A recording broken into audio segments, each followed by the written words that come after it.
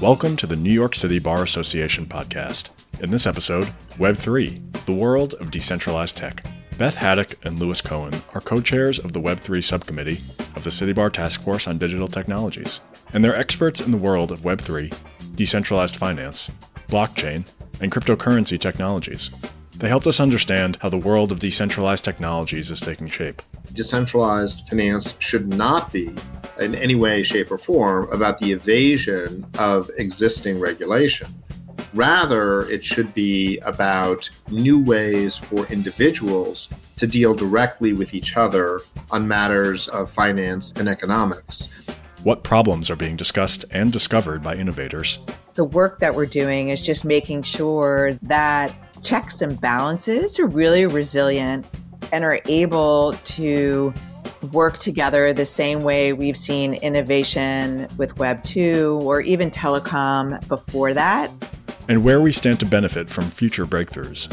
When data breaches first happened, large institutions were hesitant to let the data subjects to know about the breaches. Whereas in the Web3 world, you see these white hat hackers, a really interesting pattern where the incentives for self-reporting and what I call sustainable governance are really there. Opinions expressed are those of the speakers, and not necessarily of the City Bar. Here's Beth Haddock. Welcome, and thank you for listening to this New York City Bar podcast. I'm Beth Haddock, and my co-host today is Lewis Cohen. We're the co-chairs of the Web3 subcommittee for the Task Force on Digital Technologies. You may ask, what is Web3 in this context? For us, that means that we're contributing to the Bar Association's super important value add, which is we're helping develop guidelines or best practices when appropriate, continuing ed, as well as thought leadership on three Web3 focused topics: DeFi or decentralized finance, DAOs, decentralized autonomous organizations, as well as stablecoins. For the launch of the subcommittee, we're initially focused on a few projects. This will be the first of a few pitches to say, if anyone in our audience is interested or has expertise, we welcome both curiosity and expertise. We are looking to expand the effort to more of the New York City Bar community. To give you a taste of what we're working on currently, there's an effort for a DeFi compliance framework, really off of the foundation that even tech companies should consider good internal controls and a tech compliance program. So we're working on that, as well as we study proposed new crypto regulation. For instance, like the recent effort from the New York Attorney General's office. And lastly, forums like this podcast with Lewis, as well as webinars. And we anticipate we'll sponsor a webinar on stablecoins later this year. So let's turn, Lewis, to your why about co-chairing this Web3 subcommittee.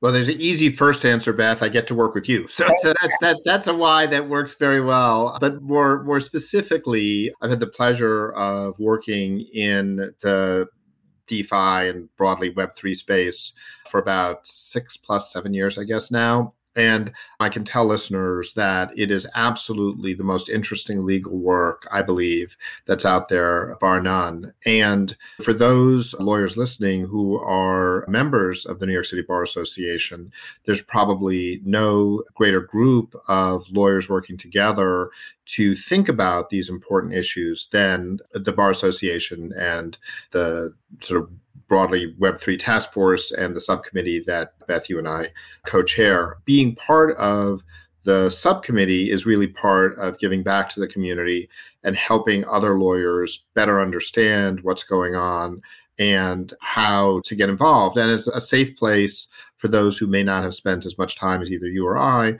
to ask questions, get informed, and really contribute and grow their own careers. Why don't I go ahead and share my why as well? Because I'll tell Yes. you, I think about, I'll call it the lucky seven, which is we've both been in this space for about the same time. I really pivoted from legacy finance to fintech and blockchain about 7 years ago. I'm a strategic advisor as well as a director on early stage companies, which, as you said, is incredibly fascinating. You have an opportunity to work on what I think the Biden administration really focused on, which is responsible innovation. These entrepreneurs that are in this space, the ones that probably you and I work with, are looking and trying to figure out how they can responsibly innovate. And I can't think of a better way for me and then our whole group to volunteer and spend our time as lawyers than really advocating for that ethos or that norm in particular. And then I'll turn it back to you so we can give the audience a taste of some of the studying we do with different reports, like a few that came out first quarter. I think it's so important when you look at Web3 and blockchain space, we're seeing, from my perspective anyway, this tension. The US has this amazing process with our three branches of government. And as lawyers and members of the New York City Bar, the work that we're doing is just making sure that checks and balances are really resilient and are able to work together the same way we've seen innovation with Web 2 or even telecom before that. And our efforts are focused on making sure that those limitations and the checks and balances, we educate the policymakers and the like, and that there's a lot of lawyers and thought leaders that are involved in our subcommittee, yourself included, Louis, as well as the larger task force. So wonderful company to be in this effort together. I think of it as really important for the legal profession. I'll get off my soapbox now and really ask a question of you, Louis, about the Financial Stability Board, the FSB report. It came out February 2023 for those of our listeners that may not be familiar with the report. And you should definitely take a look at it if you haven't already. Really is a report on DeFi. And then the Treasury published a more recent risk assessment, the illicit finance risk assessment, which in its title gives you a sense of a perception about this space. And that was more recent in April. And when you think about those two recent publications, I know they're just examples of many developments we've seen in 2023. But for our audience, Louis, if you can, maybe give us your top one or two takeaways as to what you think are the important takeaways for lawyers who are taking a look at these reports and what they could use in their practice or what they should think about when they think of developments in Web3. Absolutely, Beth, and thank you. And just to level set for folks, the Financial Stability Board is an international body that was set up after the great financial crisis in 2009 to coordinate amongst national regulators who are concerned with avoiding another great financial crisis and preserving stability, which is, I think, something all of us can get behind in principle. But as you noted, Beth, moving from that in principle to what that means in practice can get a little bit challenging. And so to your first point, just what can lawyers do? I do think this is an area where it is important for lawyers to actually understand what's going on under the hood, both in terms of how the technology works, but also what's actually people are doing. And why is that so important? You mentioned two very important reports. Let's start with the Financial Stability Board's report, or the FSB report. And that's called the Financial Stability Risks of Decentralized Finance, I think. It was, as you said, February of 2023. And the takeaways there are very plain.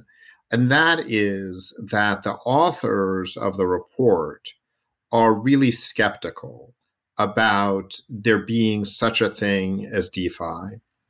The financial regulatory ecosystem is built around responsible parties, having supervision and oversight of those responsible parties, having the ability to penalize or sanction or fine them, and to achieve regulatory and policy goals through the transmission of banks, broker-dealers, exchange operators, centralized securities depositories, and all of these market participants that have, over the last, give or take, 50-ish years, developed to a reasonably effective economic system. Decentralized finance raises fundamental questions for this approach put forward by the FSB. And so you see in this report the authors struggling, and in some cases, I would argue, with some reason, to say, is this really a decentralized finance, or is this just financial products being offered by businesses who just would prefer not to be regulated because isn't that costly and problematic?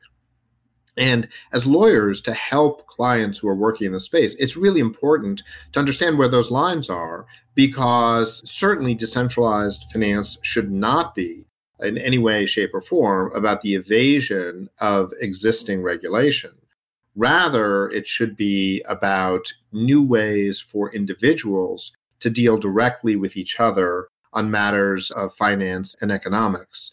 The latter of those two, I think we'd all agree, is quite important.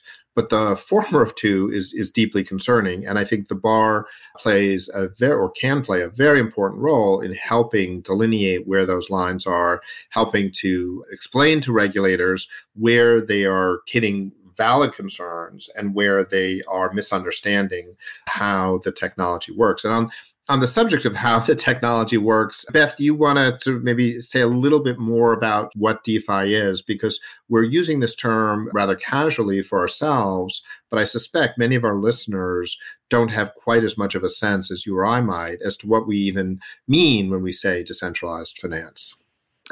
Yeah, thank you. And just one, responding to your question, as well as just really following up on some of the interesting points you raised. You and I have had these conversations, but when I think of advising or being on a board, there is this conversation that goes back and forth. And I don't believe the responsible innovators are trying to evade laws. They want to make sure that they understand, by way of example, there's a lot of precedent between fintech and a bank or a fully regulated broker-dealer or an advisor. But there are lots of fintech companies that operate without a license that is fully regulated financial institution. But as you mentioned, and this really is getting to the DeFi point, one is not holding oneself out as providing financial services. Instead, one's holding oneself out as offering up technology in the same way. By way of example, we could name a couple of tech companies, like the tech companies that bring you email, or the technology that's bringing the podcast to us today, or anything of that nature. But there really is this gray line, like there is with any type of new innovation. And that's why this Web3 subcommittee and the entire task force is so valuable, because the more that we all get together and talk about what the anticipated new rules and regulations and laws should be, the more important it is that the policymakers understand what decentralized finance is. And just to give a little bit of a background on DeFi, I think it's probably too sophisticated / complicated for our short podcast, but I will say there's lots of really great materials out there, a lot of white papers that I'll encourage the audience to take a look at. But when you think of decentralized finance and you think about decentralized, which means it should be legally decentralized, control and influence should not be centralized in the sense that we think of FTX or some of the other big press items that we've seen.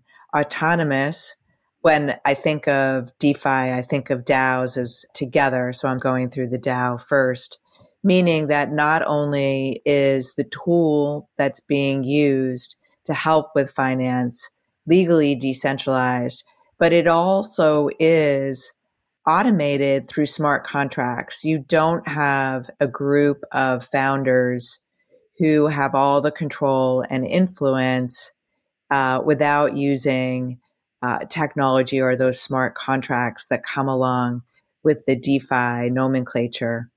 And I do think as we're talking about this, it's worth highlighting. There are some really great thought leaders who've written some papers about this as well, but the nomenclature in DeFi is admittedly confusing. Calling it DeFi in the same way that we want to make a corollary to fintech, at least when you have the shortcut to fintech, tech is in the word. So I think it is a little bit confusing. If there are DeFi projects out there that aren't fully decentralized, peer-to-peer, where you really don't have an intermediary and you are not operating under a revenue model that looks more like a financial institution and less like a tech company, I do think that's where you come outside of the lines of being a DeFi project. So to summarize a fairly complicated concept, it's definitely take a look at, there's a lot of great content out there. DeFi to me is not aspirational, as you've seen a lot of the regulators and others who might be talking with a broad brush. If a project is aspirationally decentralized, I believe many would agree, then that is not within the definition of DeFi that we on the Web3 subcommittee are focused on. Just to give one more concrete example before I turn it back to you, Louis, when you look at the report, the FSB report, there is a gap and an opportunity for us on the subcommittee, as well as the larger task force, as well as just the legal profession, to really help to fill the gap in understanding about what DeFi is, what DAOs are, and what stablecoins are. Because if we come to a common understanding, like I just gave an example about being adequately decentralized, I think we'll be well served by guidance that is more objective and more helpful for the innovators. So there was this concept in the report, and I'd love to hear what you think about it as well. But it was talking about the underlying incentives. And maybe if I can, I'll just give a little bit of a quote and ask what you think about this, Louis, which is at the end of, it's in the middle of the report around page 10, it talks about the underlying incentives and the nature of activities don't differ materially between TradeFi and DeFi. And to me, that really shows a misunderstanding of what DeFi is and the real need for this subcommittee, because centralized finance, or CeFi, as we saw with FTX and some of the other enforcement cases and debacles that we've seen, that's distinguishable from DeFi. Anything else that you would add about the incentives and the differences between TradeFi and DeFi? Yeah, Beth, those are great points. And these are just fundamentally different ways of looking at a similar problem. That is to say, again, do you want both the benefits and the consequences of having a relatively small number of entities, again, banks, exchanges, broker-dealers, take responsibility for what occurs and take the consequences of that? Or is a more decentralized system in which almost anyone can participate without those barriers to entry, are the benefits and the consequences of that worthwhile? I would argue, Beth, that really both are needed. We certainly, and I think very few, neither you nor most folks who are working in the DeFi space would say we should get rid of all centralized finance and really just have DeFi. I don't think anyone is saying that. But I think the idea that a decentralized system can live alongside a centralized system and provide the benefits and also the burdens to those who select it is something that's very important and very valuable. The point you make around page 10 of the Financial Stability Report, Beth, is a critical one. The incentives are very different here because as you or I engage with our traditional financial institutions, we have basically no stake whatsoever in the outcomes, whether they're profitable or unprofitable. We can coincidentally buy some stock of Citibank or Wells Fargo or what have you. It's a very distant relation. When you engage in DeFi, you have a direct economic incentive to see and promote the system that you're using succeed. Moreover, people can come in and leave when they want. That has pluses, but it has minuses as well. Tokens allow people to receive incentives in ways that are completely different from traditional systems. It's critical that we explore how those incentives can be used in ways that are constructive for society and mankind in general. I think the idea that the only way people around the world can interact financially with each other is through a small number of large financial institutions overseen by a handful of governments who make all those decisions, I don't think should be accepted as a foregone conclusion. There are many benefits to that, but there are drawbacks. And I think, again, misunderstanding how the economic incentives can allow for different systems becomes a fundamental driver in setting regulatory policy or missetting regulatory policy, as the case may be. I think that's really important. Beth, I know we're coming probably to the close of our time, but I'd love to hear your thoughts on traditional finance, centralized finance, CeFi, as we sometimes call it, and DeFi, and where at least some of those potential benefits are, because some of the listeners may think, oh, this is all very abstract, some ways that people can really, in a meaningful way, benefit. Yeah, I love working with you, Louis, and hopefully this conversation gives our audience a sense as to how fascinating the work is, how much we can act as a bridge between these two worlds, because one example I would give you is really clarifying a point that you made, a super important one about the incentives and about how participants are more aligned. And we should really reimagine the way that we think of different flows of information and funds and the rest. I wrote a how-to book on compliance, and at the core of that is we're set up in such a hierarchy right now that there's a lot of pressure on one person, a chief compliance officer, and on policies and procedures and other types of familiar controls to make sure that we avoid fraud and manipulation and theft and all of the types of misconduct that I think we would all agree we want to avoid. But when you look at some of the studies, one in particular Dan Ariely did out of Duke about fudge factor thinking, you get at the core of incentives. And from my perspective, one of the not only fascinating things about blockchains, but absolutely amazing opportunity is to reimagine those incentives. As you described it, blockchain can increase the transparency.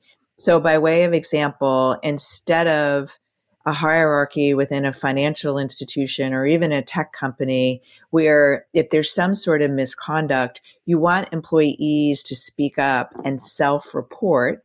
We have a lot of whistleblowing regimes, but wouldn't it be a wonderful change of the paradigm if you were able to use these concepts of increased transparency, the peer-to-peer transactions, and the peer-to-peer collaboration and transparency to increase self-reporting. So one doesn't need to wait for an audit team or a compliance officer or a whistleblower to talk about misconduct. Instead, it almost is like these kernels of early bad behavior are seen because of the opportunities that come with the Web3 technology and just the infrastructure. By way of example, we already see that with data breaches. Instead of, we could take our pick when data breaches first happened, large institutions we're hesitant to let the data subjects to know about the breaches. Whereas in the Web3 world, in the world that we're talking about for our subcommittee, you see these white hat hackers and breaches and thefts, not always, but like a really interesting pattern where the incentives for self-reporting and what I call sustainable governance are really there. So that's one example. And like you said, I really do enjoy talking about the issue and working with you. So I'm going to wrap us up with just one final question for you, pivoting away from what we have been talking about and just giving you a chance to read into the future a little bit for our audience, what they should be thinking about for the remainder of 2023. We hear lots of developments in the space, like the UkiDAO case from the CFTC. We have new regulation coming out of Europe. And I wonder if there are some resources or concepts that you would share with our audience and say they should really keep in the forefront. Gosh, Beth, I certainly enjoy working with you as well. And hopefully for listeners who are enjoying just this very brief dialogue to get a sense of what our subcommittee is like, what we're trying to do in terms of informing education. And we're all learning. So please do, just to echo Beth's call, reach out through the Bar Association. And hopefully, if you're a City Bar member, join us in this discussion and dialogue. In terms of resources that are available for people who are interested, but perhaps not yet that as informed as they'd like to be, I think it is tricky, and it is in the nature of the decentralized system that there's a lot of information out there, much of which is not always very accurate. And there are scholarly works, and even if we disagree, Beth, I think with the two reports that we've mentioned here today, the Financial Stability Board or FSB report and the U.S. Treasury's illicit finance report, even if we disagree with some of the conclusions, I think the information there is generally speaking accurate, and it's at least a starting point. There are a number of reliable entities that post information. There's an entity called the DeFi Alliance, I believe that's what they're called, right? Miller Whitehouse Levine's group. The DeFi Education Fund. Thank you. I knew that didn't sound quite right. The DeFi Education Fund. Thank you, Beth. So the DeFi Education Fund is run by a gentleman named Miller Whitehouse Levine, and it's a terrific organization and with lots of resources and a website. So that's something that's a little bit more DeFi friendly. But really, it's staying on top of things and following folks like Beth or myself on Twitter, on LinkedIn. My Twitter handle is NY Crypto Lawyer, so feel free to follow me. I think, Beth, you can provide your handle as well, and follow us on LinkedIn, and just really start to dive in, start swimming, and become educated. The Ethereum Foundation, which takes an active role in the Ethereum community where a lot of DeFi occurs, has a lot of good resources. One of the main founders of the Ethereum project, Vitalik Buterin, has a blog where he publishes very interesting and insightful articles and of his own insights, which are really worth reading. And there's a lot of stuff. And I think it's the kind of thing, Beth, I'd say, once you go down the rabbit hole, you find yourself going there. But certainly consider our subcommittee as a potential source of reference and recommendations for learning in a variety of areas. And again, this touches not just, I would just maybe one last point to emphasize, Beth, before I turn it back to you to close. We've been talking about a subset, really, of the issues. For example, tax lawyers, there's tons of tax issues around this. Corporate lawyers, there are all kinds of governance and related issues that implicate the kind of learnings that a corporate lawyer would have. People who do property and commercial law all will find relevant areas of interest. Otherwise, in our overall task force, we talk about the Uniform Commercial Code as being in the process of being revised, and New York State, amongst pretty much all the states, are hopefully going to adopt a new Article 12. So for people who do UC work in commercial law, there's plenty to dig in there. So there's something for everybody in terms of taking what you already know. Even for trust and estates lawyers, there's actually quite a lot to do. So I think it's just dive in, find the part of this that's relevant to you in your practice, and join our subcommittee. Thank you, Louis, and thank you for joining me here today. I'll just reiterate, yes, please reach out to the New York City Bar or reach out to us and we can help you if you are interested in more resources and joining the subcommittee. So thank you again for listening. Thank you for listening to this episode of the New York City Bar Association podcast. Opinions expressed are those of the speakers and not necessarily of the City Bar. Find more City Bar podcasts on Apple, Google, Spotify, or Stitcher, or at our website at www.nycbar.org/podcasts. This podcast was produced and edited by Eli Cohen.